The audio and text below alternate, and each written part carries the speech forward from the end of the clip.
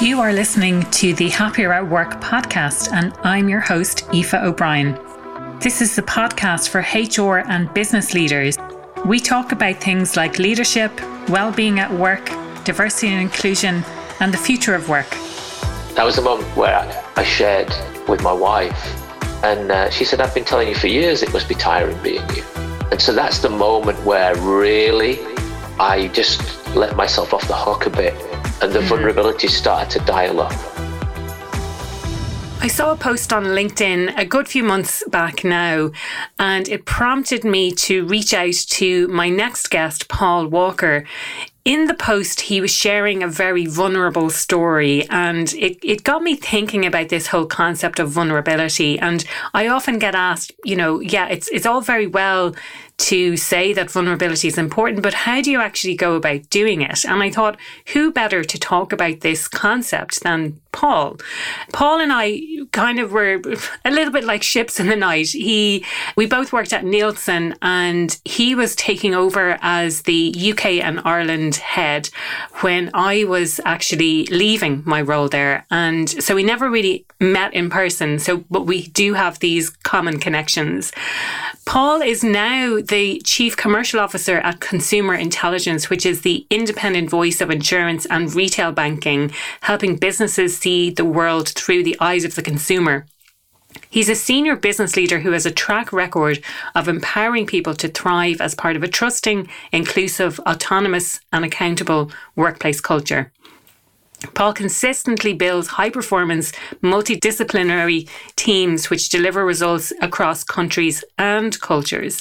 He has a career which spans over 25 years, and he's lived and worked in numerous countries, including Russia and Turkey. And a core component of his success has consisted of people becoming the very best versions of themselves, people whose relationships often continue long after the role. So we have a really in-depth and open and vulnerable and honest conversation all about vulnerability. I really hope you enjoy today's podcast. As always, I will wrap up at the end with some of the key summary points, and we will be talking about it over on LinkedIn. So hop over there if you want to get involved in the conversation.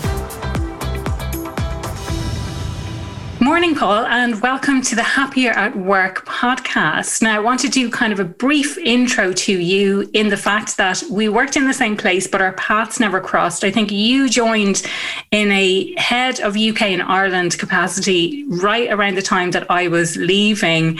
And I just thought that was interesting. And what prompted me to reach out to you in the first place was that I saw a post all about vulnerability that you had shared on LinkedIn, and it really resonated. And it's a really important and hot topic at the moment, and I would love to chat to you more about that. Do you want to give a brief introduction to listeners about who you are? Sure, and look, it's a privilege. Thanks for talking to me. Yeah, so our ships didn't cross in the night, Aoife. I remember joining in March, but with a transition because I was living overseas and coming back to the UK. And I think I first got to Dublin that summer. So yeah, it's a shame that we didn't cross paths, but we have shared history. I was at Nielsen for 26 years in numerous different roles. I'm now Chief Commercial Officer at Consumer Intelligence. So Consumer Intelligence, we're an insight agency for the financial services industry, so providing insight that inspires confident decisions with the aim to build consumer trust. Very, very focused compared to my career at Nielsen, which was broad-ranging in FMCG, CPG. So a little bit about myself. So I'm sat here just south of Oxford in the UK, and my family and I have been here now for almost 3 years. Prior to that, we had a good 11 years traversing most of Europe. So we've lived and I've worked in the Netherlands, in Turkey, in Russia, and much of Eastern Europe. And then prior to coming back to the UK, 5 years in Geneva, Switzerland. So it's nice to be home in many ways. Yeah, absolutely. And I have kind of a similar journey myself in that I lived abroad for 7 years, which included 3.5 years in London. And I traveled all around Southeast Asia, and I lived in Australia for about 2.5 years in total between Perth and Sydney. And I traveled around South America, including Antarctica, on my way back before I got back to Dublin nearly 8 years ago now. But yeah, no, that kind of moving around and living abroad, I can absolutely relate to that. So the topic that we're talking about today is vulnerability. And I suppose maybe it's starting with, what does vulnerability actually mean to you? Well, you know what? I think it's very personal, right? And so this conversation could go many, many ways. When I think about what it is you do and Happier at Work, it's important to start with, only I can make myself happy. And I think that's got a very big connection to the choice about vulnerability. Stating the obvious, we're human, and we have a very finite time where we need to make the most of it, and even more finite in our professional world. And so for me, vulnerability is really all about meaningful relationships. That's really easy with family and friends, I find. But less easy in a professional capacity and at work, and maybe we can dig into that a little bit, because I've had my own journey about where I've been less comfortable and more comfortable at different times. I don't think vulnerability is about making friends or being this role model or forcing it. It's about opening up so other people can get to know you and you can get to know them, and then together you can grow a little bit better. This helping others is a theme. It's probably why I've been on the agency side of my professional life for my whole career. I like the ups and downs of trying to help others. And really that's been a buzz for me for as long as I can remember, whether it's, I'm not quite sure I'm considered a business leader, but whether it's being in business, whether it's being a captain of a sports team, way back, I used to teach karate to kids and I was just a kid. And so that leadership position is not taken for granted. And I think vulnerability has been something I've always had, but it's only relatively recently that it's been okay to talk about it. So, yeah, I'm not sure that's a great answer to your question, but it's so personal. Yeah, no, I think you've touched on quite a few points there. I suppose the benefits of vulnerability being meaningful relationships, and how it's easier in a personal context than it is in a work context. So we can maybe dive into that in a bit more detail in a minute. And really the definition that came out is opening up so that people can really get to know you and you can get to know them. And I think that's a really nice way of describing it. And the fact that you've always maybe had it, but perhaps now that it's kind of more talked about, it's okay to share stuff a bit more freely. Maybe that's it. But yeah. I'd love to talk about that journey. So if you always felt this sense of vulnerability, then how did that evolve over time? Especially, I suppose, in the work context. Yes, yeah. Well, I don't think it's always been okay from my perspective to be vulnerable. And I don't think that I'm now sharing because social media makes it okay. I don't think social media does make it okay. I think it also comes with a little bit of age and a few grey hairs, to be perfectly honest. I'm a father of 3 daughters. They're of an age now that there is no way that their daddy is invulnerable and perfect. Far from it.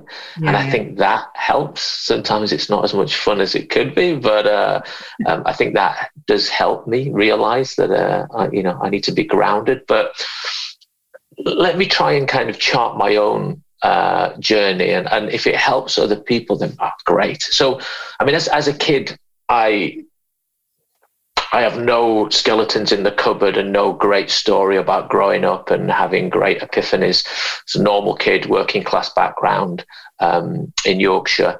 But I used to get incredibly nervous about things. In fact, I wrote about it on LinkedIn, and maybe that's an example. So I used to get nervous about stuff, but not to the point where it stopped me from doing stuff. This was all in the basement. And my preparation for doing stuff was part of my routine. So I did karate at an early age. I started at the age of 6. And I finished at the age of 18. But whenever it was like a grading or a big event, I was locked away in my own mind. You know, my parents, who were great, you know, they left me alone because that's what I wanted. But I needed to work out my own nerves. And you know, there were tears. This wasn't just I'm quietly nervous. Yeah. But I always did it. I always achieved, which the same with school. Incredibly, you know, I had a period where I didn't want to go to school without my preparation, and I did okay. And as I got older, I got more comfortable with that. But then when it came to work, and I think this is something that I want to share. I found I was pretty good at connecting with people. So obviously you don't go straight into your professional career as a people manager. I spent all my time training and wanting to be a journalist. That's what I wanted to be. I was interested in people. But when I got spat out of the system in the early 90s, it wasn't a great place to be. And so I found an affinity with insight and research and with Nielsen at the age of 21. So I was curious. I was curious about people. And I think that level of curiosity just helped me relate to clients because I was asking them questions when other people were telling them stuff. But then I started to get positions of increasing responsibility. And here's where, when I reflect back, got really interesting, because I had to be prepared. So I would spend a lot of time on my preparation. Again, I found myself going through the hierarchy of the business pretty well. I was the youngest of this, level, and the youngest of this level, and doing okay. I played rugby. I captained a team that we set up, doing okay. But it was all preparation. Now, I've never been a perfectionist, so it's not that I can blame that. It was just about being well prepared to deliver to what I thought was my optimal performance level. It was only as I became a father way back in 2004 now, for the first time, but then a few years later, where I started to get some feedback that could turn into arrogance, which was really quite shocking for me, because I've always faked confidence. So I would always describe myself as I'm not a confident person, but I know where to find confidence from. And I learned very quickly in my career that if you were not confident, you went to the back of the queue on a lot of things. Okay. And so this confidence building and this about practicing confidence could teeter over in overconfidence and arrogance. And it's feedback that came back from my peers. When you get these work feedbacks, Aoife, where it's like, what are the keep, start, stop? I always got great feedback, but I always jumped to the what I should stop line. Oh, yeah. Oh, absolutely. Agreed. Yeah. Immediately, I'm in terms of kind of disc profile, I'm kind of high D, high I, I am task driven and, want to achieve. And the feedback came up regularly that I did great stuff, but at my worst, I could be a little bit overconfident. And when I used to read this, it used to shock me because I recognized it and it wasn't me. Yeah. It's not how you felt on the inside. Would that be fair to say? It's exactly. What you're projecting on the outside. This Exactly. is what I show to the external world. I'm this confident person because I have to be confident in order to succeed in the role that I'm in order to be considered for the next level, etc. Right. And it was all very competitive, so I am a competitive person. So if I take that into my sport in time, I was far from the best rugby player, really far from. But I would make sure I was the fittest. I would tackle the most. I would do the job for others. And I there's a couple of stories to tell there. So when I played rugby a few years ago, one of the coaches just pulled me to one side and said, "Hey, Paul, I don't get this. In training, you're a monster. You're one of the fittest. You run the game. When it comes to game time, you're a lot quieter. You still do some of the jobs really well." And he hit the nail on the head. I didn't want to mess it up. So I wouldn't go too far. I wouldn't expose myself. Yeah. So we can dig into that. And I was lucky enough with my last company to be involved in quite a few leadership programs, heavy investment in leadership at the time of Nielsen. And so I went on a program with some peers, amazing peers, some people far better than me. And two things. One is I made a joke at the start of the program. We were all sat in these little kind of American high school desks. And I just made a joke because if you know the film Top Gun. Yeah. Remember that scene? Yeah, me too. I love it, right? So remember that scene and Maverick's twiddling his pen. He's looking around and someone says, what's going on? And I did the same. I was joking and I just went, I'm just trying to work out who's the best. And I think half the room found it hilarious. So that was good for my ego. But half the room just thought I was an idiot. Yeah. And I didn't mean for that. It was a joke. And in that very same program, we were lucky enough to be with Stanford faculty and we got a coach for a period. And this coach, I'm always keen to be coached. I'm always keen to learn. And he said to me, we unpicked a few things. And then in one session, he said, let's talk about masks. And I was like, why? He said, well, let's talk about it. And he described the situation. And he said, look, this feeling to be the best, to be prepared and of what you do. And your career tells me that. Tell me about it. And I just stopped and I said, his name's Michael, great guy. He's kind of West Coast American. And I just said to Michael, doesn't everyone do that? And he just went, no. And he said, I think it's exhausting being you, Paul. Okay. That was the moment. That was the moment where I went home. I had a long flight home and I think I was living in, can't remember where I was living. It was maybe Moscow, maybe in Switzerland. And I went home and I shared with my wife. And she said, I've been telling you for years it must be tiring being you. And so that's the moment where really I just let myself off the hook a bit and the vulnerability started to dial up. It's really fascinating how that happened. And it took someone else to call it out for you. And this use of humor then was probably part of that mask. You're diffusing a situation where you feel uncomfortable by using humor or something like that. Yeah. So what sort of happened next? How did that evolve afterwards? Around that time, and I don't think this is a coincidence, around that time I started reading around Stoic philosophy. And I'm not an expert, but Marcus Aurelius Meditations is my favorite book. It hasn't always been, but I have it next to my bed. I have a copy next to the toilet and I have a copy downstairs and I read it. And I must have read that book about 7 times now. And so what that led me to do is stay very grounded and practice. So interestingly, I took my intense preparation and applied it to being less prepared, which is crazy, right? But that helped me because some of the exercises that Michael and others and I'd read about shared with me was about just controlling the controllables and being okay not to be as prepared. So there was a couple of times, there was one time where we had a new global leader who was meeting and I let it ride, and it was fine. Nothing bad happened.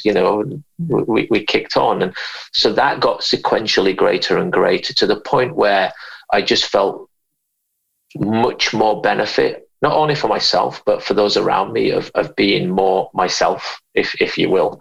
Yeah.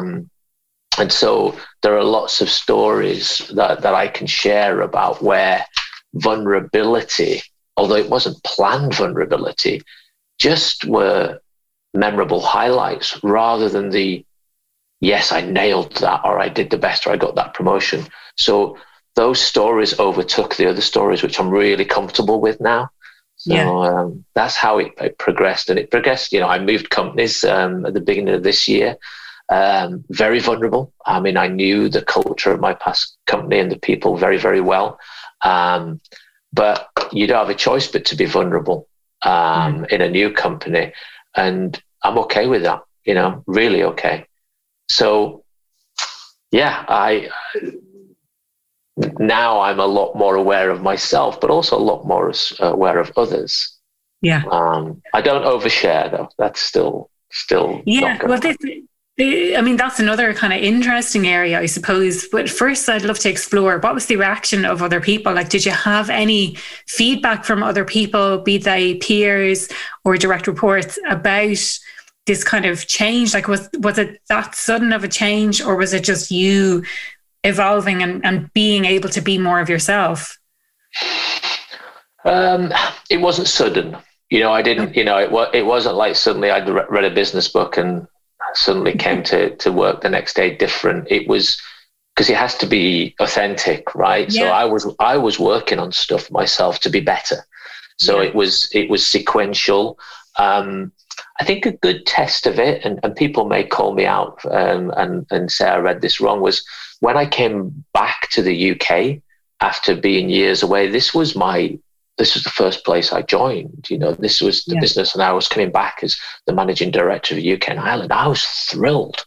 I felt like I just got the golden ticket in Charlie and the Chocolate Factory. Absolutely. And instead of being or preparing to be this big leader, I was different. I recognize it, and I don't know whether other people will know because they hadn't seen that journey. But I was surrounded by a leadership team who I just respected. We were peers, and that's how I hoped that I came across.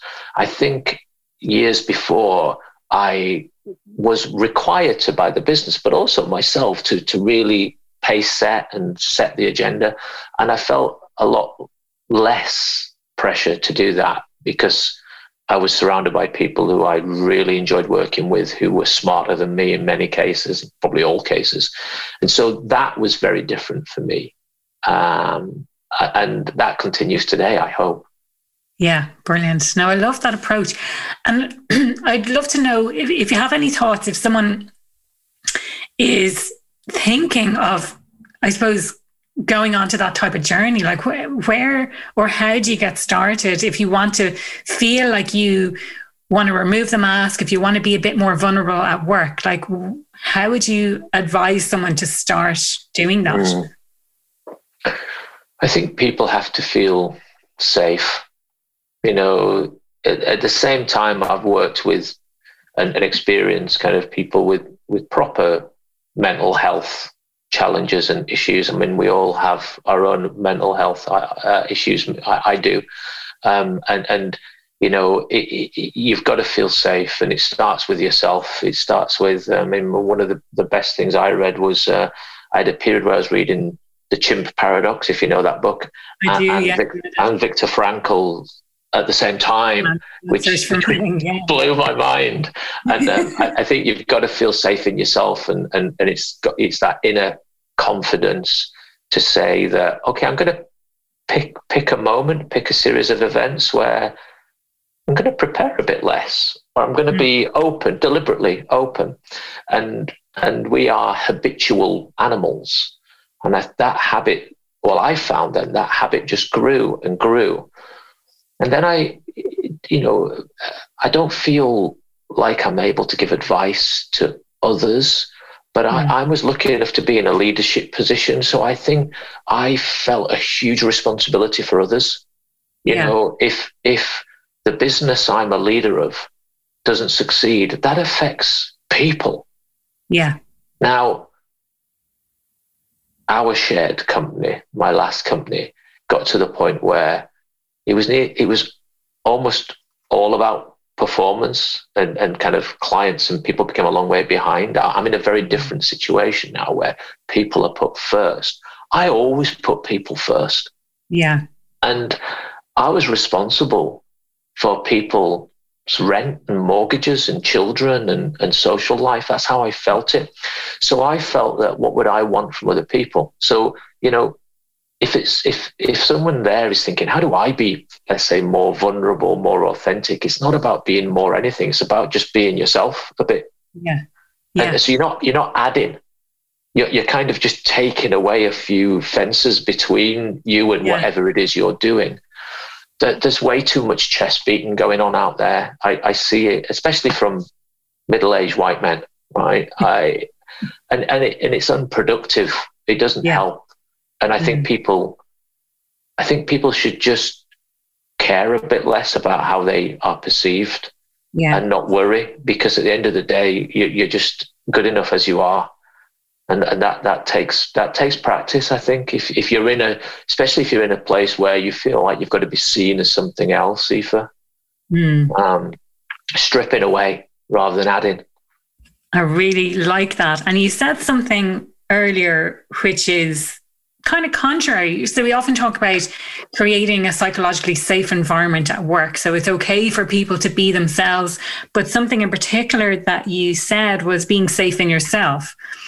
And I picked up on that, and I really, really like that. So it's allowing that within yourself. It's exactly like you say. So stripping away all of those masks and feeling free to be able to be yourself rather than hiding behind. So it's not adding something to the burden. It's actually taking stuff away, and there's less pressure. And going back to what you had said earlier about what your coach said, like, it must be exhausting being you. And so this takes a little bit of the pressure off. So I really like that. It's not focusing on necessarily creating this safe environment at work, but feeling safe in yourself to be able to do that. And I think as a leader, it's important to do that and to recognize that in ourselves. And what should come from that is creating a safe space for other people to be themselves as well. So it's kind of, it strips back, how do we create this psychologically safe environment at work? And that's for people who are in leadership positions to be safe, to feel safe with themselves, and to create that environment for other people. I think you make a great point. Yeah. I mean, as a leader, you don't have to be the leader. You know, it's not about the CEO, but as a leader of other people, and it's whether you're seen as a role model or whether you've actually got people management responsibilities. If you're not yourself, people know. Yeah. Going back to the feedback that I got, people called it out. They know, and if you're not yourself, then you cannot expect others to be the same. You know, the more senior you get, I've said this all the time, the more senior you get, the funnier your jokes get. You know, the more timely people are in turning up for your meetings. And that's all false, right? But at the same time, as a leader, you are a buffer to what is going on out there for your team. And you said something that I want to pick up on about contradicting myself. I am full of contradictions. I do not operate this way. I don't spring out of bed at 4:30 and meditate and, you know, and take cold showers every day and do 10Ks every day. I'm full of contradictions. At my best, I can operate like this, and I can be grounded and stoic. At my worst, I still want to show up. I still want to be the best I can be. I hope that is more about for others rather than, you know, for myself. But it does start with yourself. And I think being content with yourself, no matter what, is probably the nirvana, right? I am far from there, right? I think we're all our biggest, worst critics, right? Yeah, so, totally. When I joined Consumer Intelligence, the CEO founder, Ian, a great individual and a big part of me joining, we have a very good series of sessions to uncover how you work. And he asked me, how do you want feedback? How do you want that? And I said, be absolutely assured, if you've got constructive, negative feedback for me, I've already been there. I am my own worst critic. And so it helps, sharing that helps learning about each other with a boss and how you can work that out. So that was a good process to do as well. Yeah. That's a really great insight as well, that because I think we all are our own worst critics, and to assure someone that, well, whatever you're thinking, I've probably been there already myself. So it's not going to be anything new to me. It's just something that you've identified as well as something that I need to work on. So really, really interesting. Yeah. So it's about bringing this sense of vulnerability into the workplace. And something interesting you said there as well, Paul, about how we work together is kind of slight aside, but it's something I'm really interested in, is how people work effectively together, and something that I've been working on for a while, or at least I've said I've been working on it for a while. I looked at it in January, haven't had a chance to go back to it yet, but it's essentially a how to work with me guide. So it's for an individual to create for themselves, to understand how they work and how what motivates them, what maybe triggers them, and something that they can use as a tool to share with their managers, with their peers, in order to help understand each other better and how they work. So I really like that you kind of facilitated that conversation and said that it's an ongoing process. It's not just here's everything about me. It's more of an ongoing conversation that you're having. So really, really like that approach. Yeah, and just to add to that, my opinion is that starts with the manager. It's the management, as management's got mixed up with leadership, but management is a profession. Yeah. And, it's probably a bit of a cliche, but from a management perspective, we need to treat people how they wanted to be treated. It used to say, treat people how you would want to be treated. No, it's not the case. It's like they're different to you. That has come up a lot in this last year. It's really funny. It seems to be popping up everywhere.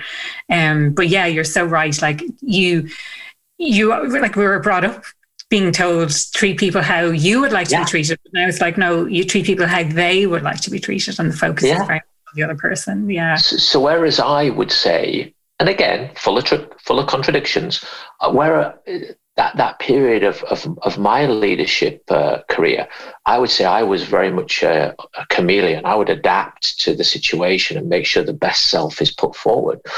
How I've tried to change it is almost see others as the chameleon and try and kind of tap into what it is they're doing. So that's simply by getting to know them really well. One-on-ones. It's amazing how many people don't have one-on-ones with their team. It's crazy, right? One-on-ones weekly, having feedback, giving them responsibility, watching them succeed and fail and helping them and being there for them.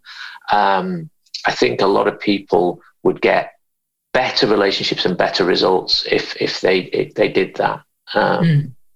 You mentioned something earlier about advice, and again, I'm loath to be advising, but one of the things that I found very helpful is, it's going to sound odd, is now I talk and write like me rather than like someone I think should talk and write like in my position. Yeah. And I think, truth is a big word at the moment, whether it's around inclusivity or whether it's around the media, but from a business perspective, telling the truth is still something that I find odd that people have to debate. Now, there are some things that you may know information and you can't tell people at that time. That's a professional organization. That's fine, right?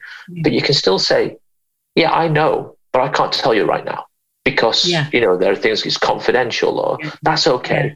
I see so many people skirt around that, throwing jargon, kind of management phrases, and now it sounds just horrendous. And so telling that truth and avoiding all that jargon is just, it's got to be the way forward, and do that with you at the center, your purpose at the center. Yeah. I like that. For me, it's what comes through from that is this idea of transparency. So listen, I do have the answers, but I can't share anything with you right now. And to me, that builds much better trust rather than leaving it all to the gossip that's going on. You're like, oh, he must know something, and he's not telling us something, and the behind closed doors stuff. Something that we sort of began to touch on, or at least we mentioned, but we said we would come back to later, is this idea of the boundary between being professional and showing a level of vulnerability. Any thoughts to share around that, and what does that look like for people who are trying to navigate this? I want to remove the mask. I want to be a bit more vulnerable. How do I go doing that without completely exposing myself? I think we see this play out on a day-to-day basis on LinkedIn. I really do, and I think oversharing is a really personal thing. So I can't judge others, because what's oversharing for me may not be for you. Yeah. And so, I think it, within the realms of ethics and legality, I think it is a very, very broad spectrum, right? So I tend not to be specific about or share pictures of my family in a professional realm. It doesn't mean that that's not important to me. It's hugely important to me. And I've seen other people do it with great effect. Whereas I will talk very openly about where, I think one of my LinkedIn posts was about sitting on the toilet for half an hour before I did anything. That's probably oversharing, right? And so for me, I would say, I wouldn't like to see the worry of oversharing to be a barrier. Okay, yeah. I think your audience will tell you that. And when I say audience, it could be the people in your peer group or the people in your organization or social media. And if you're comfortable with what you're sharing and a proportion of your community or society thinks you're oversharing, maybe that's not your community. I have some very good contacts who are turning into friends who really share exactly how they are with their family and they are personally and their struggles on LinkedIn, and I applaud them. I am only 10% of what they are. I would rather that than the leader who talks about getting up at 4:30 on the morning and doing yoga and smashing their target by 400% and posting a picture of their Porsche. I mean, it's just as unreal, right? Yeah. It's that's sharing. An exaggeration. Yeah. Who is this person? They're out there. But it's, to me, what you're saying, it's more kind of about a fit or a match with the audience that you're trying to reach, and it's about sharing not only the good stuff, like I get up every day at 4:30, but when you're not able to get up at 4:30, that you're sharing that in a vulnerable way and saying, listen, I'm having a great day because of X, Y, and Z, and feeling safe in yourself to be able to say that. Without worry, without judgment from other people. One thing I know, Brené Brown talks about this an awful lot, and she was quoted last week in or it might have even been a couple of weeks ago now, about this, what's the border, I suppose, between oversharing, if that's what we want to call it, versus vulnerability. And she talks about boundaries. So it's setting clear boundaries. And I think for each person, going back to what you said, for each person, that boundary is going to be slightly different. And for each person, that's going to be, they need to clearly define that for themselves. Like, what is it that I want to do here? What is it that I want to share? You're not absolutely breaking down and sharing everything, maybe, about what's going on in your personal life in a work context, in a public forum, but you might share it with a manager, for example, or you might share it with one of your peers, or you might share it in a constructive way, in a kind of more of an open form, saying, listen, I was going through this, and I'm through the other side now. So I just want to let you know that it's okay. And if anyone else is feeling that way, my door is open. You can come and speak to me about it, or something like that. Yeah, I think you say it beautifully. Yeah, if I can relate to my experiences, I think to be vulnerable, it does take thought and preparation, right? It should not be an ad hoc thing. I remember one of my past managers sharing the analogy of the airline pilot with me, and saying, look, particularly if you're responsible for others, the last thing you want to see if you board that plane, it's probably a very strange story. Now, we haven't been on a plane for years. Yeah. What's a plane? Yeah, exactly. If you get on a plane, the last thing you want to see is being greeted by the pilot, and she or he's saying, oh, I've had a terrible morning. I'm not very confident. I'm not very good at this. And, even if that's going through their head, you kind of don't need that. That's situational. You need, this person knows what they're doing. They've got the professional competence. Yeah. But that doesn't take away from that there's a human in front of you. And so as I've got more senior, it hasn't been a case that I will, maybe there's a town hall, and the town halls at Nielsen that I used to run were big. There were hundreds of people. Yeah. And I might have felt a little bit uncertain about something, but that's not the moment, right? But equally, if we have a session where we are sharing that it's okay not to be okay, and my God, this last 12 months has proven that is the case. Yeah.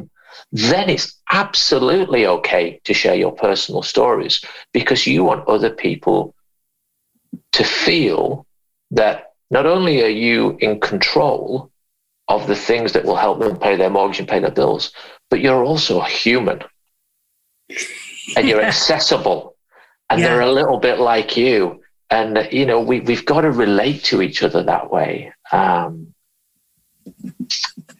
It is situational. It takes thought and preparation, and very personal. Yeah. Just a note that I put down there is that what I'm reading from what you're saying is that it's intentional. So you set out with the intention of doing it. And I love this idea of it being situational as well. So when you're boarding the plane, exactly like you say, you don't want to create fear and panic in the people who are boarding the plane with you when you're supposed to be driving the plane. But equally, when you have a situation where you're talking about how it's okay, especially in the current situation with the global pandemic, that you create that safe space for other people to share their own experiences and their own vulnerabilities as well.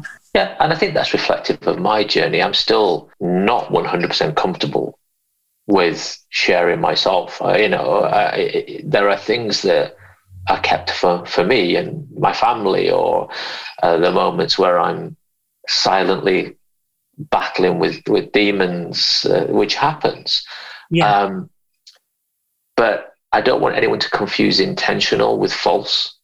Yes. I think that intention has to come from a good place, and a place that helps others grow. That if you get into the realms of trying to be intentional and false, people will work you out, I think. Yeah, absolutely. Yeah, I think so. I think people can see right through that.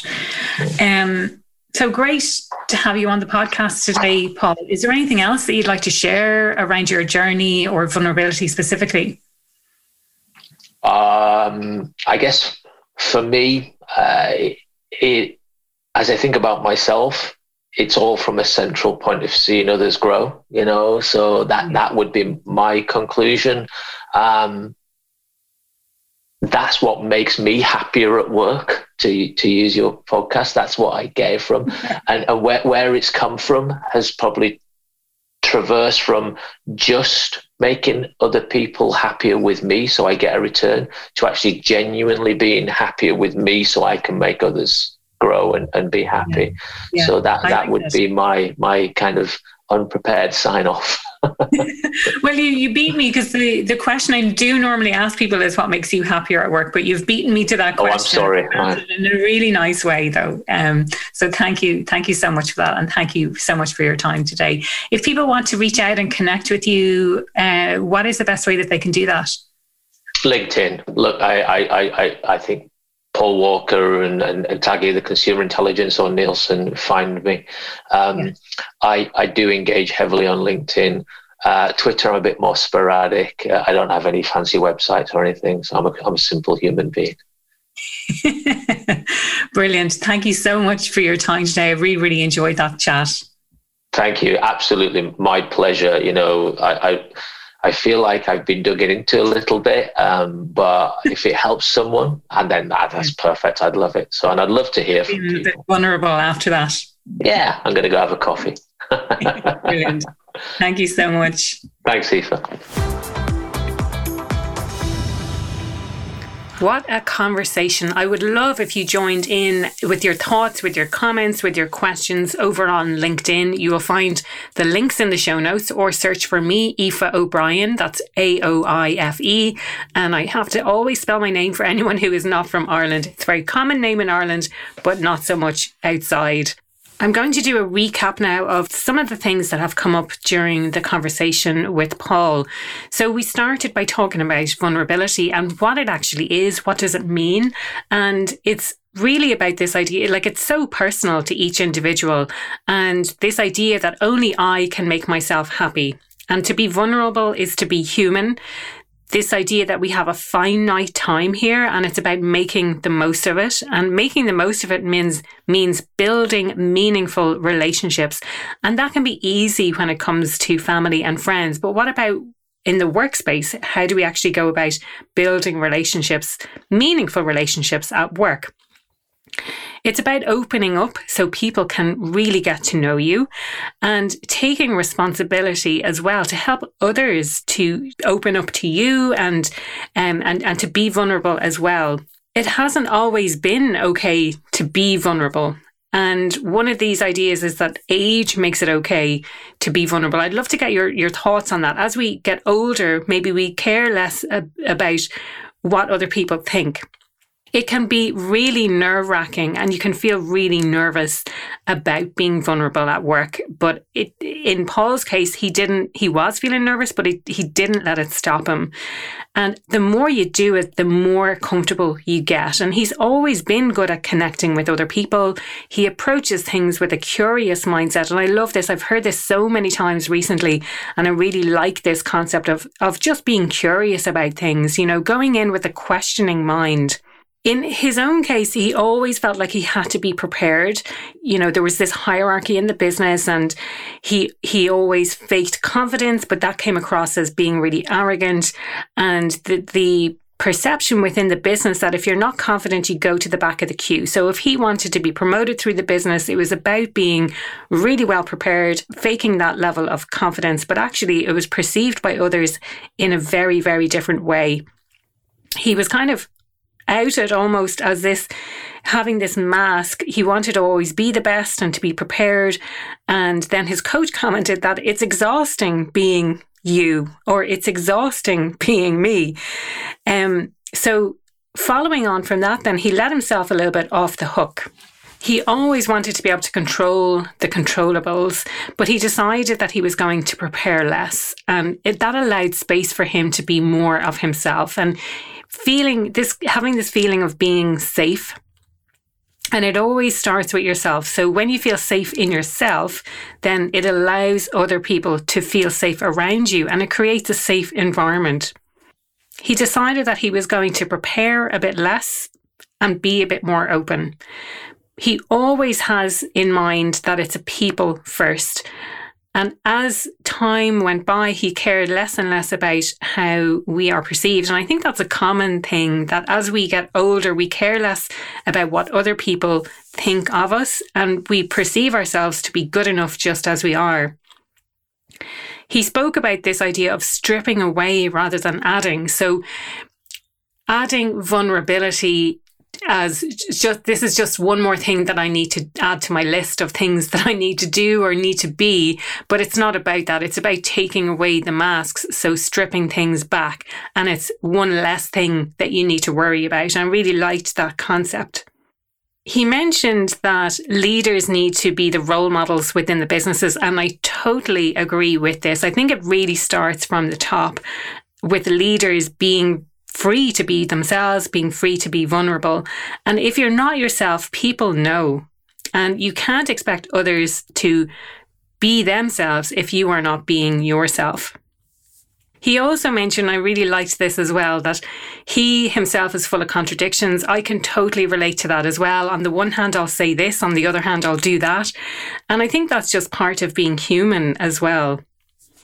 Over time, then, he also felt the freedom to just be himself. And in his words, it's about talking and writing like me. So when you speak and when you write, that he's writing, not pretending to be someone else, not writing as he thinks that other people perceive him or other people think he should be, but really feeling like it's just him.